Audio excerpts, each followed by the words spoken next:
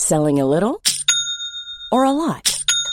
Shopify helps you do your thing however you cha-ching. Shopify is the global commerce platform that helps you sell at every stage of your business. From the launch your online shop stage to the first real-life store stage, all the way to the did we just hit a million orders stage. Shopify is there to help you grow. Shopify helps you turn browsers into buyers with the internet's best converting checkout. 36% better on average compared to other leading commerce platforms. Because businesses that grow, grow with Shopify. Get a $1 per month trial period at shopify.com/work. Shopify.com/work. Hey, I'm Ryan Reynolds. Recently, I asked Mint Mobile's legal team if big wireless companies are allowed to raise prices due to inflation. They said yes. And then when I asked if raising prices technically violates those onerous two-year contracts, they said, "What the f*** are you talking about, you insane Hollywood ass?" So to recap, we're cutting the price of Mint Unlimited from $30 a month to just $15 a month. Give it a try at mintmobile.com/switch. $45 up front for 3 months plus taxes and fees. Promo rate for new customers for limited time. Unlimited more than 40 gigabytes per month. Slows full terms at mintmobile.com.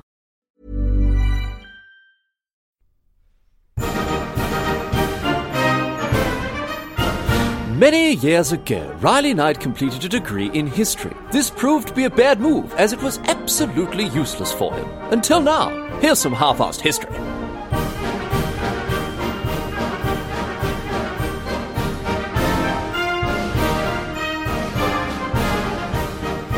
What's going on, mate? Great to have you along for some more half-assed history. This week on the agenda, going to be having a chat about some of the biggest misconceptions about some famous things from history. And I know that there is nothing that listeners of this show love more than a bit of good old-fashioned, well, actually, and let me tell you today, I am here to give it to you. There are a lot of things that we think we know about history, things that everyone more or less takes as fact that are actually completely false. For instance, you might have been told that Napoleon was a tiny little short fella, but you'll remember from episodes 211, 212, get across him, that he wasn't short at all, just an average height for a Frenchman of his day and age. But what other widely held misconceptions about history lurk below the surface? Well, let me tell you, a whole bloody lot of them, as it turns out. Things like the 4th of July not being the date on which the Declaration of Independence was signed, for instance, or the Great Wall of China not being visible from space, or the fact that ninja did not, in fact, wear black, nor did Vikings wear horned helmets, and, of course, one of the most famous historical misconceptions, the myth of the flat Earth, which tells us that up until only quite recently, historically speaking, most people thought that the Earth was flat. They did not. They knew it was round. We've known the Earth was round for millennia, but even so, people today think that we didn't know this until only the last couple of centuries. Anyway, in this episode, we're going to get across these 5 historical misconceptions. We're going to talk about how and why they came into being, how they came about in the first place. And of course, we'll talk about the ways in which they are wrong. From ancient China to the age of the Vikings, from medieval Japan to revolutionary America. So much to get across today. So let's get underway. Let's get underway here, get into our first misconception. Off we go. We're going all the way back.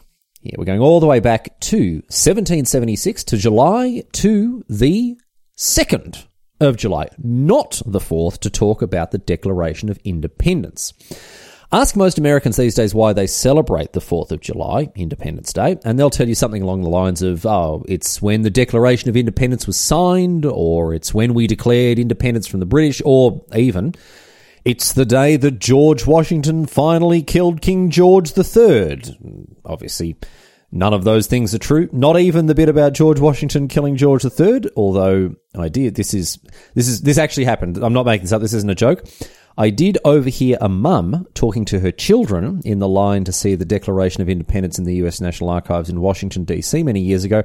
I overheard her talking about how the US won the American Revolutionary War when George Washington killed George III.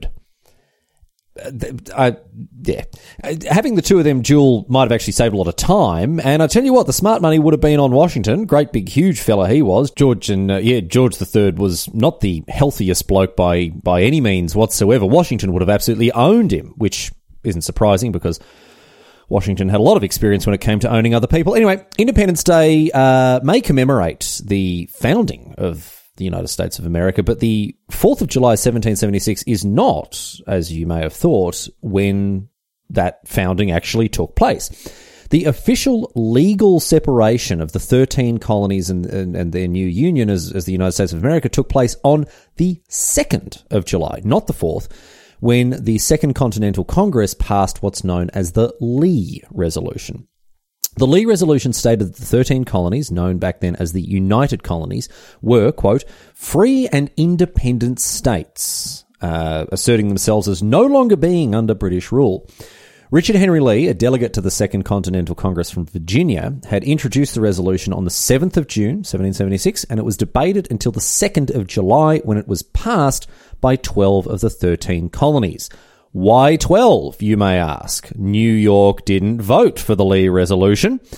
But before you go around accusing New Yorkers of hating freedom and liberty and cheeseburgers and assault weapons and everything else that makes America what it is, hold your horses for just 1 second.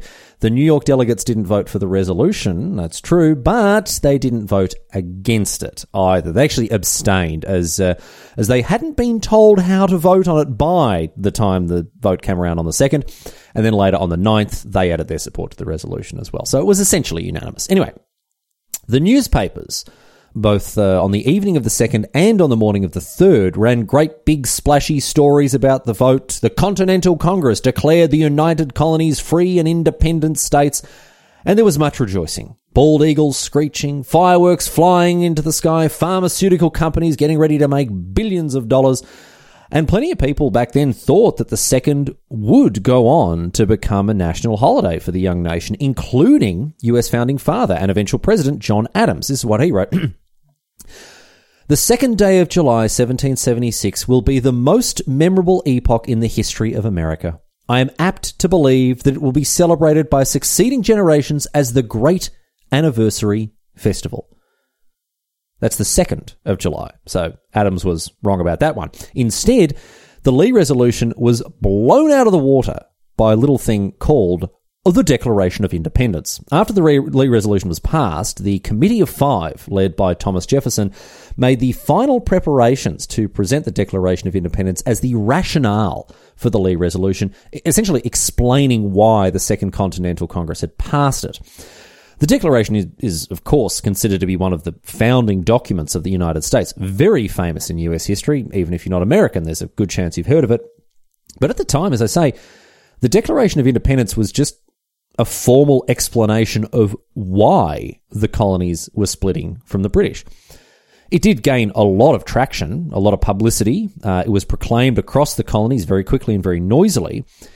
And because of the enormous amount of attention that the Declaration drew, and because of the fact that the Declaration was ratified by the Second Continental Congress on the 4th of July, the 4th ended up becoming the date associated with American independence, and therefore became the date that was celebrated every year, starting that very next year, right? But you're thinking, okay, hang on, let's not split hairs, right? Even if the 2nd of July is when the Lee Resolution officially caused the colonies to become independent, everyone still signed the Declaration on the 4th. That's when it was ratified. The famous date on which this famous document was made official, when all the founding fathers signed it, right? Right? Well, no. Almost certainly not. No, because the Declaration of Independence was not signed on the 4th. It wasn't even signed in July. The signing of the Declaration of Independence took place on the 2nd of August 1776, almost a month after it was ratified by the Congress. But none of this matters, really. Back then, didn't matter. Today, doesn't matter. It was the 4th, the day that the Declaration was ratified and promulgated, that stuck in people's memories. And as I say, the very next year, it was the 4th that was celebrated, not the 2nd. And then the year after that, on the 4th of July, 1778, George Washington himself took a break from his rigorous preparations to personally murder George III to celebrate the date with his soldiers, giving them all a double ration of rum while firing off some cannons. And these days, almost 250 years later, Americans still do the very same thing every 4th of July. They get drunk and enjoy some dangerous explosions.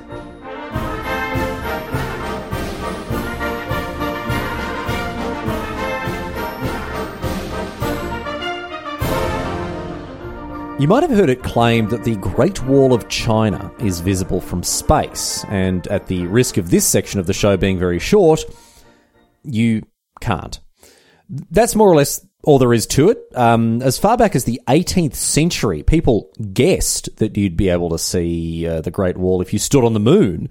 But these are the same people that believed that there were artificially made canals on Mars that proved that we had little Martian neighbours.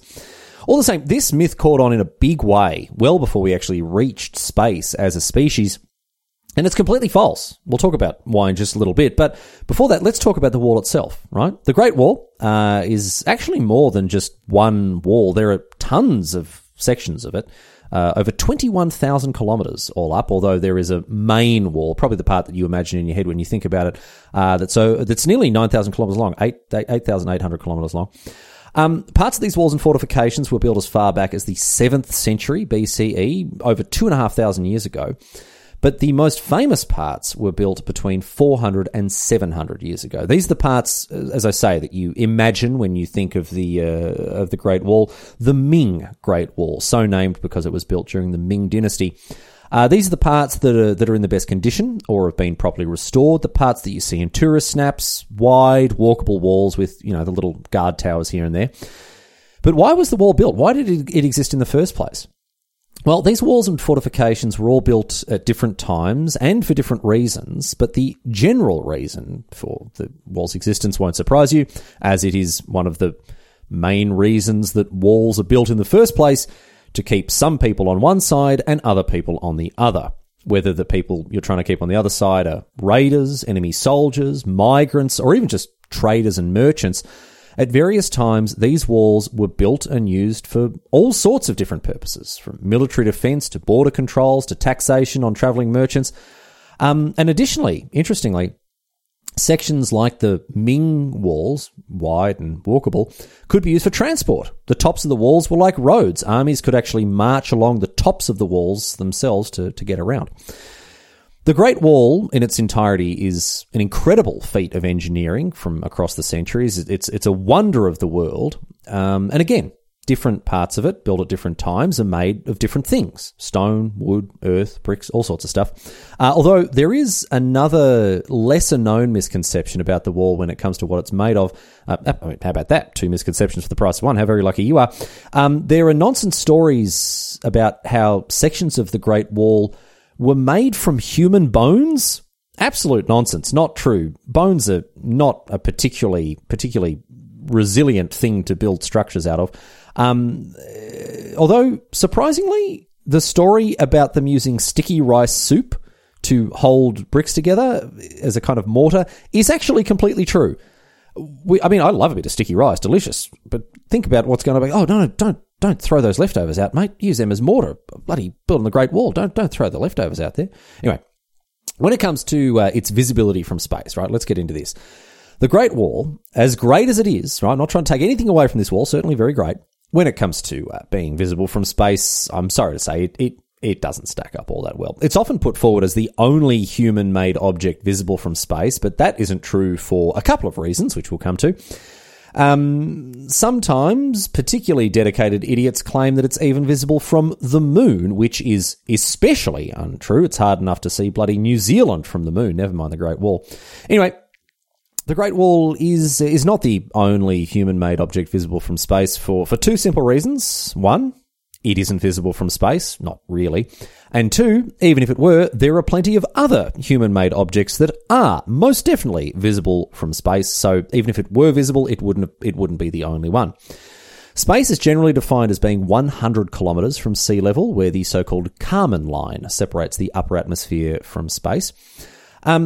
And if you are in a particularly low altitude, low Earth orbit, apparently you can see the Great Wall, according to astronauts who have been up there. But even then, you need absolutely perfect conditions, and you have to have a very specific knowledge of what you're looking for.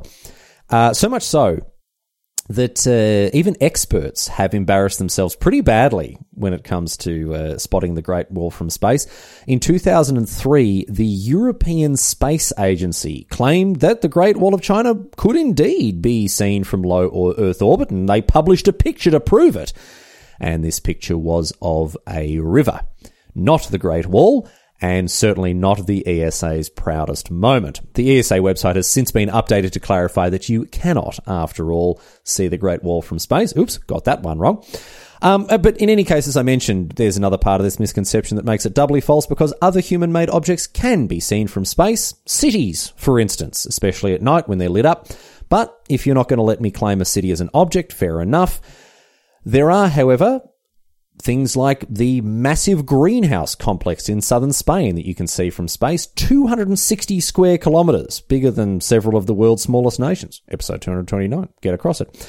Or there's the 10-kilometre long cooling pond at the Chernobyl nuclear power plant in Ukraine, or the colossal Bingham Canyon mine in the US, the largest human-made excavation in the world. So no, the Great Wall of China is not the only human-made object visible from space. As impressive and as large as the Great Wall is, it just isn't visible from all the way up in space. But then again, I don't think that the people that built it really factored celestial visibility into their plans, to be honest.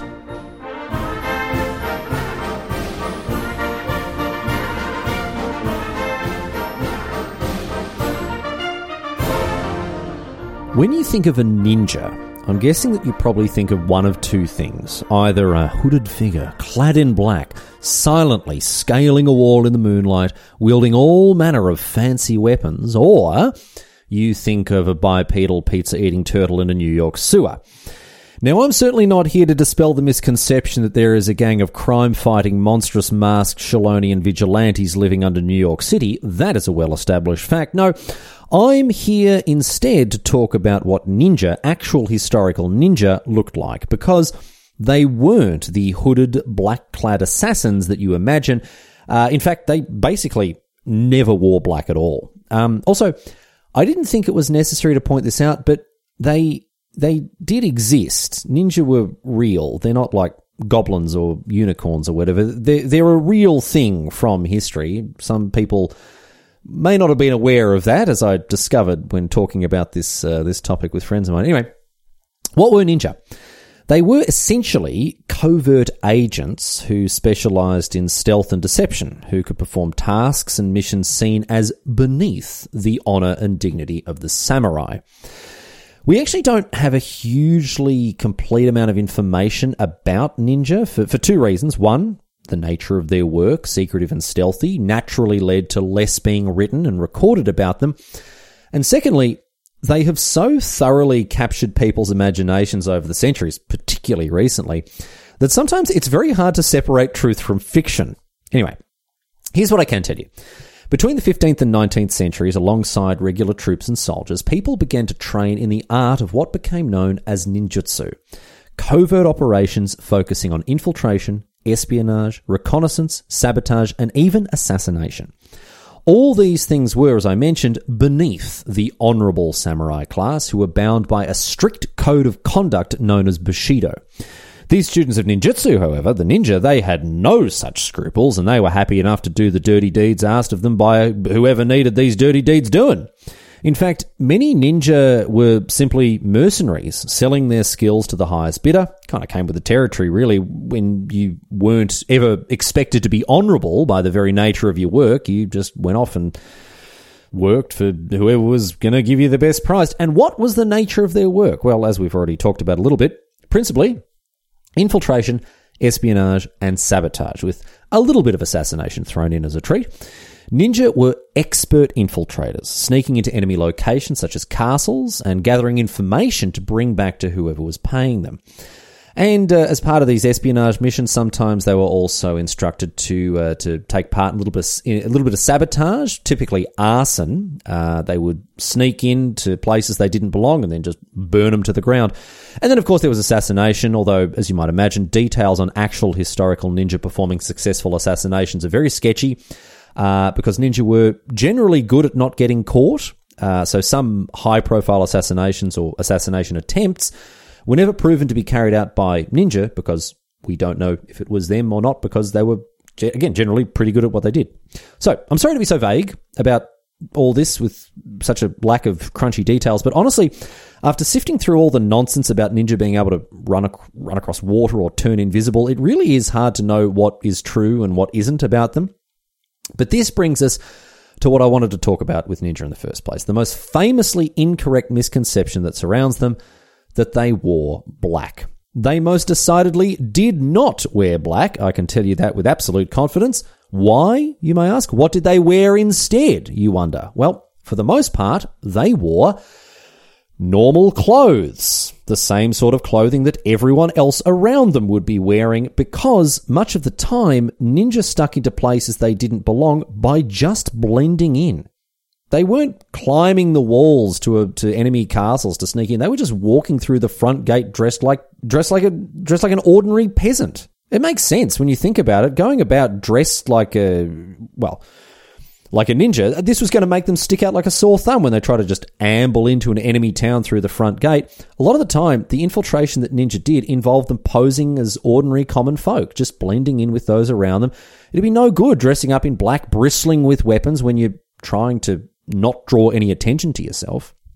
But you're saying, what about when they had to go on covert nighttime operations, the ones where they were doing things like scaling walls and whatnot in the dark? Well, they still didn't wear black then, because in those situations, to camouflage yourself at night, you don't want to wear black. You want to wear dark blue.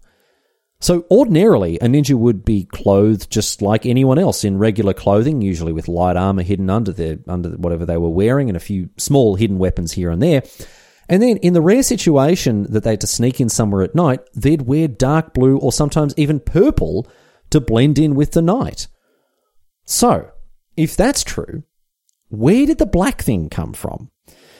Well, funnily enough, it came from the performing arts, and not from Hollywood movies, no, from traditional Japanese theatre.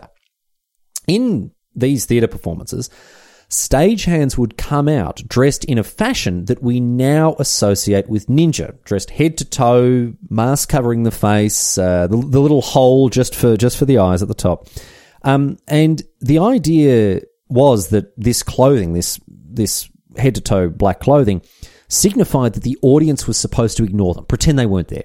These stagehands, known as kuroko in Japanese, they would scamper up onto stage, they'd move props and scenery around, and the audience knew to pretend that they weren't there and just enjoy the show, right?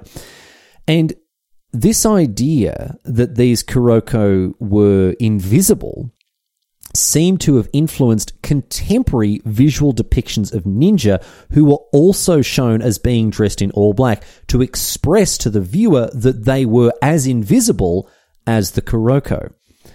So ninja were drawn wearing black because of this theatrical trope, and that image stuck. And then the dramatic tales and stories that emerged about them only amplified their reputation as deadly, silent saboteurs and assassins. And the ninja did nothing to dispel any of these misconceptions either, even when stories of their abilities became supernatural. And why would you? If people believe that you can fly like a bird or control the wind, why tell them otherwise?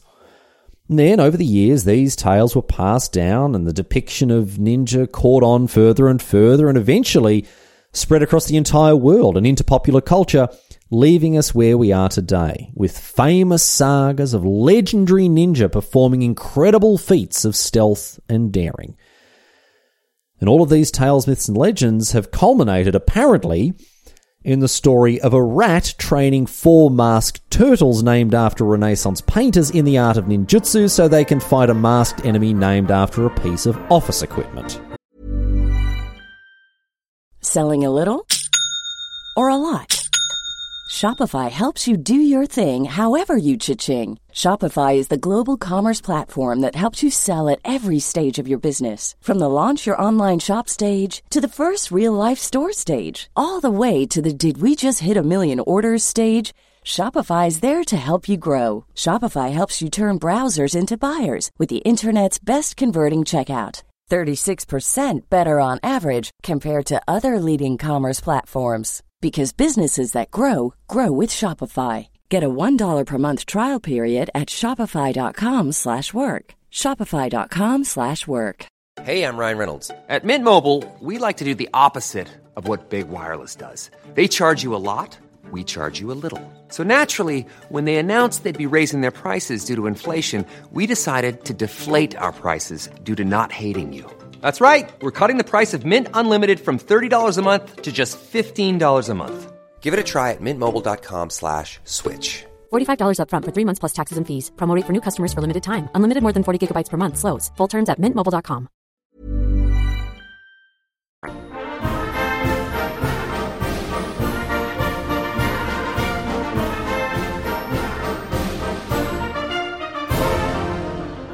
In a similar vein to the fact that ninja never wore black, despite that being the popular conception of them, you might already know that Vikings never wore helmets with horns. While this is changing in more recent times with newer TV shows and films not portraying Vikings in horned helmets, more or less every single piece of 20th century popular media that dealt with Vikings depicted them as wearing these iconic horned helmets. And even before that too, as we'll talk about when it comes to the origin story of this particular misconception. But before we get there, let's answer the question, what did Vikings wear? We don't have a huge trove of archaeological evidence of what Vikings wore, the main reason being that clothing isn't particularly durable in the grand scheme of things. But here's what we do know. Vikings, that is, very simply put, seafaring Scandinavians between the 8th and 11th centuries, wore clothing made of wool and flax, usually produced locally and woven by Viking women. Some wealthier individuals imported fancier things like silk and gold and jewelry, but for the most part, Viking outfits were pretty simple. Women wore dresses held up with shoulder straps over a smock for an undergarment, with a cloak over the top if it was a bit chilly. And they also wore simple jewelry, maybe a brooch or a necklace, although, of course, the richer you were, the fancier your jewelry would be. And men, on the other hand, wore a tunic and pants. Their tunics were like big shirts going all the way down to the knees, while the pants gathered up just under your knee and were tucked into long socks or leg wraps. Men would also wear cloaks when it was cold and would fasten them with brooches, just like women, and also wore jewelry like women to reflect their social standing. Both men and women wore leather shoes or boots, and both wore belts around their waists with pouches to keep things in, as they hadn't quite invented pockets by this stage. And for the men, the belts weren't just for pouches, but also to make sure that their pants didn't fall down, as they didn't have anything like elastic back then. But when it came to warfare, Viking warriors, usually men, complemented their normal clothing with weapons and armor, as you'd expect. Most fought with spears and axes and would usually carry a small knife-like machete called a seax. It was quite rare for Vikings to fight with swords. Swords were incredibly precious and expensive to Vikings. They were a very high-status weapon, passed down through generations, and as I say, rarely fought with. They were actually more like jewelry a lot of the time. They were just accessories. Vikings also bore shields, of course, the famous round shields that Vikings are usually portrayed with. This is, in fact, an accurate depiction of what Vikings would carry into battle. They were made of wood and leather. They were usually decorated with colourful paint. And as for their body armour, Vikings perhaps wore armour made of cloth, hide, leather, chainmail, again, depending on their wealth and social standing. The various different materials were used to protect themselves in the heat of battle. But a chainmail shirt, in particular, like a sword, was a status symbol. They were extremely rare, very, very expensive amongst the Vikings. But what about their helmets? Well, again, there isn't a lot of archaeological evidence to tell us exactly what Viking helmets were like. Bits of only 6 Viking helmets have ever been found. Ever. Only 6, right? Which leads many historians to believe that it was actually rather rare for Vikings to fight in metal helmets. They more commonly wore caps, it's thought. In contemporary depictions, they're shown wearing headgear, caps made of things like leather or hide, sometimes with a little nose guard attached. These metal helmets that you might think of, and metal helmets that we even see today in TV shows and movies, they were expensive, they were hard to come by for the Vikings, and also very heavy and unwieldy. And it's thought that Vikings may have actually favoured lighter, less awkward and clumsy armour. But all the same, certainly some Vikings wore metal helmets, probably the rich ones, to be honest. So why did we think that they had horns on them? Well, for one, old horned helmets have been found by archaeologists, and they were falsely connected with the Vikings. Unfortunately, this is now known to be completely incorrect. Purely on an archaeological level, the helmets in question are thousands of years old, whereas the Vikings were only around 1,200 years ago. But more than that, the Vikings had horned helmets myth began properly in around the 1870s with the Romanticist Viking revival. Germans seeking a greater national and cultural identity as the German-speaking world slowly unified into the German Empire in 1871, they were looking for ways to build a sense of national myth, right? They began to pilfer Norse myths and make them their own to do this. And this led to things like the famous Wagner opera Der Ring des Nibelungen, featuring people wearing horned helmets as they performed. For some reason, the horned helmet became irreversibly attached to the popular conception of Vikings as the Viking revival took place, and the image stuck. Just because the bloke who was in charge of costumes for this opera thought that the horned helmet was quite a good look. Just like how Santa Claus went from being a large woodsman in a green fur coat to being a jolly old man in red and white, thanks to how he was depicted in early 20th century popular media and advertising, this horned helmet came along at the right time to completely change the popular conception of the Vikings. And as I mentioned, it's only been recently that we're starting to buck the trend and do away with the horned helmet trope when it comes to Vikings, which is just as well, because horns on a helmet meant for combat are completely impractical. You'd swing your axe to try to chop someone's arm off and end up knocking your bloody helmet off as you get tangled up in your horns. So no, Vikings did not wear horned helmets, and despite what a certain American football team would have you believed, they didn't paint them on the side of their helmets either.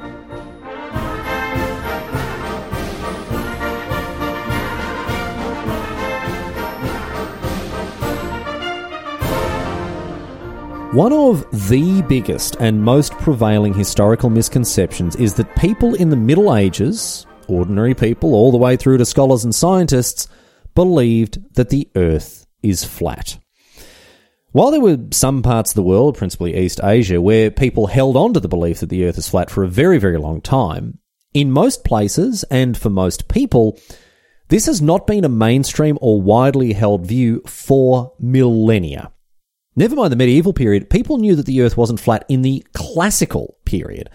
And despite all the wildly incorrect theories propagated throughout history about the Earth, its size, its makeup, its place in the solar system, and what have you, we as a species have known for a very, very long time that the Earth is spherical.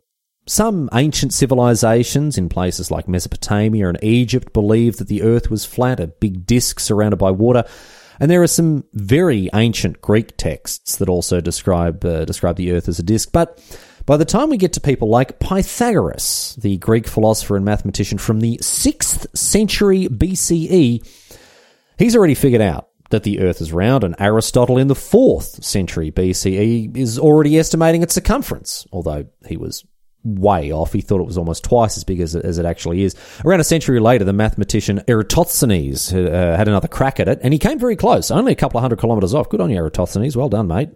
It's just over 40,000 kilometres in circumference when measured at the equator. You'll need a very long measuring tape to confirm that independently. But by the time we get to the 2nd century CE, the mathematician and scientist Claudius Ptolemy was making global maps of the known Earth with latitude and longitude. Ptolemy's work was studied in depths by scientists in later centuries, translated from Greek into Arabic and from Arabic into Latin. And even with the beginnings of the early Christian church, an organisation who seem for much of their history to have been determined to be as wrong as possible about as much as possible, even they readily accepted that the Earth was spherical. No one really was going around saying that the Earth was flat. No one educated, at least. When it comes to the Western Hemisphere, to Christendom, and later the Islamic world further east, there was absolutely no question of the fact that the Earth was spherical. I'm sure there were lunatic fringe groups, just like there are today, loudly proclaiming to anyone who would listen that the Earth was flat. But they were as wrong about it back then as their successors are today. Essentially, every scientific text to emerge from the West or the Middle East from the medieval period accepted and operated upon the knowledge that the Earth is a sphere. And this was further supported as the Age of Sail began, as explorers and colonists began to travel great distances via ships and notice things like the stars in the night sky rotating, while those on shore were able to watch the ships disappear behind the horizon, hull first, then the masts and the sails. In fact, in this time, The only place where people largely still considered the Earth to be flat was in China, who didn't change their beliefs until European astronomy arrived there during the Ming Dynasty in the 16th century. So, with all this in mind, with it clearly established that we have, broadly speaking, known the Earth is a sphere for well over 200 years, why do people today think that it's such a recent discovery? Why do people today think that we didn't know this a couple of hundred years ago? Well, there are a few reasons that we're going to talk about, and one of them may surprise you a little bit, or it may not. One of the origins of the flat Earth myth, as it's called, is, believe it or not, American exceptionalism. But the other far less exciting and rather more embarrassing reason is the enormous conflict between religion and science in the back half of the 19th century. Anti-religious campaigners, those convinced by the work of scientists like Darwin, sought to cast institutions like Christian churches in a negative light. They sought to portray them as anti-science and anti-progress, on the wrong side of history when it comes to well-established scientific fact. On the face of it, this is not a difficult thing to do. Just look at poor old Galileo and the trouble that he got in for suggesting that the Earth goes round the sun and not the other way around. Episodes 209, 210, get across them. Broadly speaking, Christian churches have been wrong about, well, essentially everything, but in the scientific world at least, well, again, essentially everything. But in trying to point out that these religious institutions were so backwards and so ignorant to the realities of science, these anti-religious campaigners went a little too far and claimed that, just as the church had suppressed the idea of heliocentrism, they had also suppressed the idea that the Earth was spherical. And as I said before, this just isn't true. For all the other stuff they got wrong, the Christian church never dogmatically held that the Earth was flat. However, this didn't stop people from claiming that they did, and in backing up their false claims about the church, anti-religious campaigners relied on some very questionable sources. And this is where American exceptionalism comes in. In 1828, years before this religion versus science thing really got heated, an American bloke named Washington Irving wrote a biography. I hope you can hear that word pronounced in inverted commas there, a biography, of Christopher Columbus. This biography was romanticized, it was fanciful, and in places just completely made up. There are sections of it that are more or less just complete fiction. Why did he write it? And why did he write it in this fashion? Well, at the time, the US, a young nation, was seeking to distance itself from its English and British heritage. It was seeking to establish its own national culture, mythology, and heroes. But the problem was, they didn't have all that many. Once you got through the Founding Fathers, there weren't a lot of other options. If you've ever wondered why the US celebrates Columbus Day and why they make such a big deal out of the bloke in general, it's because people like Irving, in seeking a new American hero, put Columbus on this great big pedestal, despite the fact that Columbus wasn't American and never set foot on what would go on to become the United States of America. Columbus got one of the biggest and most successful rebrands in history. Far from being portrayed as the imbecilic, greedy, cruel, and murderous idiot that he was instead hailed as a pioneering hero who gave the world the wonderful gift that is America by discovering it all those years ago. Never mind that you can't discover something that people have known about for thousands of years. Never mind that he himself never made it to North America. Columbus became an American hero, thanks to people like Washington Irving and this so-called biography. In it, Columbus is cast as a brave hero who rejected the ignorance of the Catholic Church and their thinking that the Earth was flat, which they didn't think, remember, sailing off westward into the Atlantic, confident his courageous belief that the sphericity of the Earth would be vindicated. Irving's hyperbolic attempt at establishing an American mythology through Columbus describes how Columbus thumbed his nose at the blinkered, dogmatic scholars in Europe who thought he was a fool. They thought he was bound to sail off the edge of the earth, but he set off anyway. In truth, most people thought Columbus was a fool because, based on their mostly correct calculations of the size of the Earth, they knew he would never make it all the way to Asia as planned by sailing westward. Ships just weren't big enough to carry all the supplies needed for the distance that they had calculated.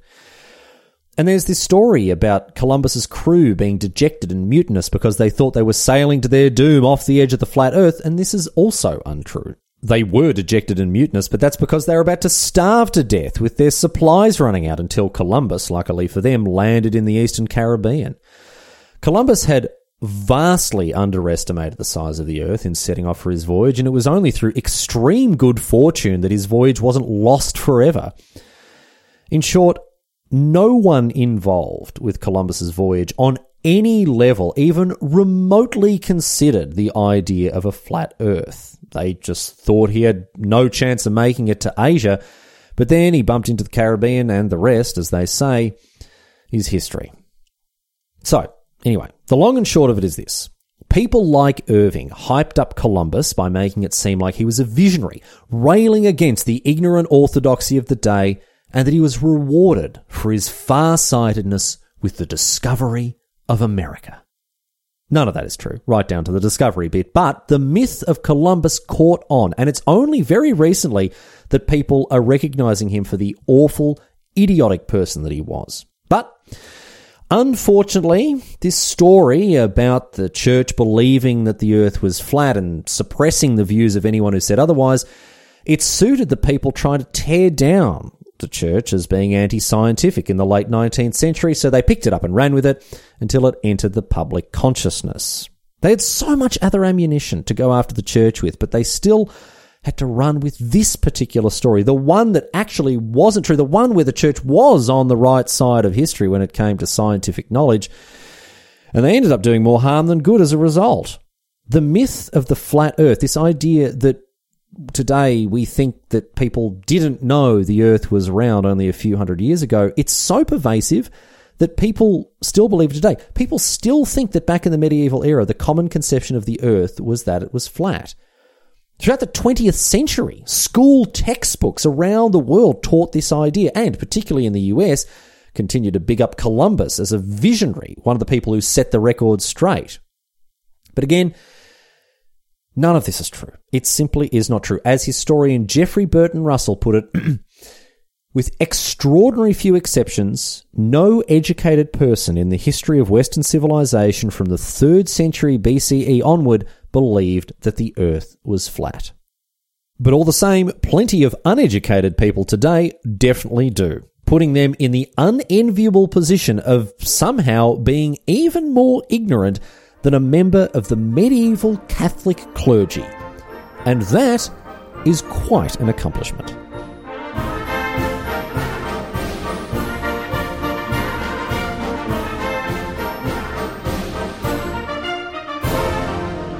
But that's it.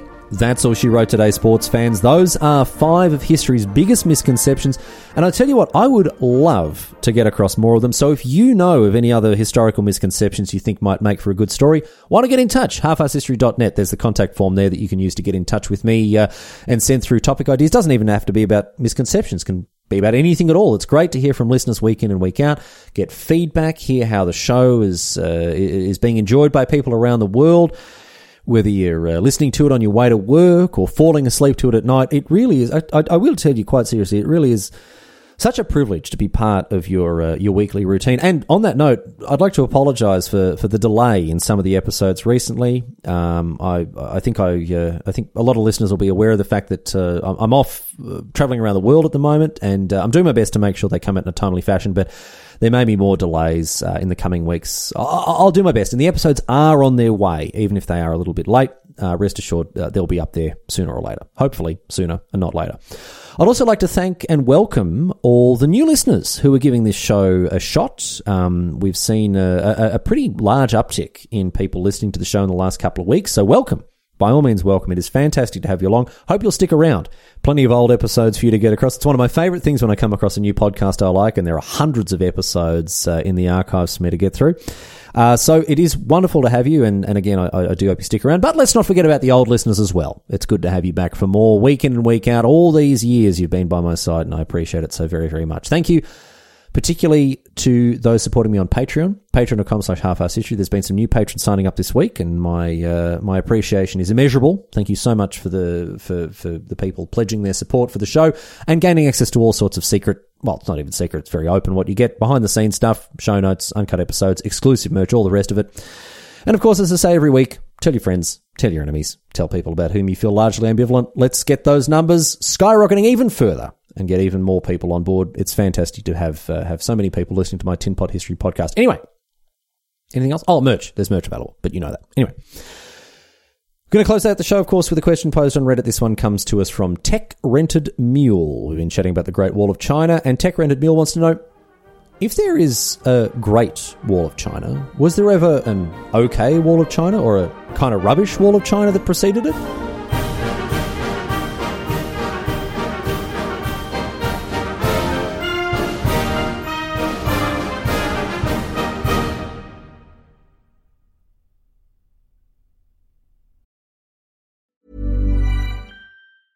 Selling a little or a lot?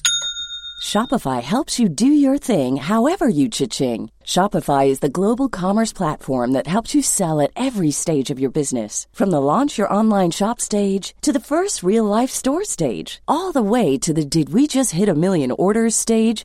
Shopify is there to help you grow. Shopify helps you turn browsers into buyers with the internet's best converting checkout. 36% better on average compared to other leading commerce platforms. Because businesses that grow, grow with Shopify. Get a $1 per month trial period at shopify.com/work. Shopify.com/work.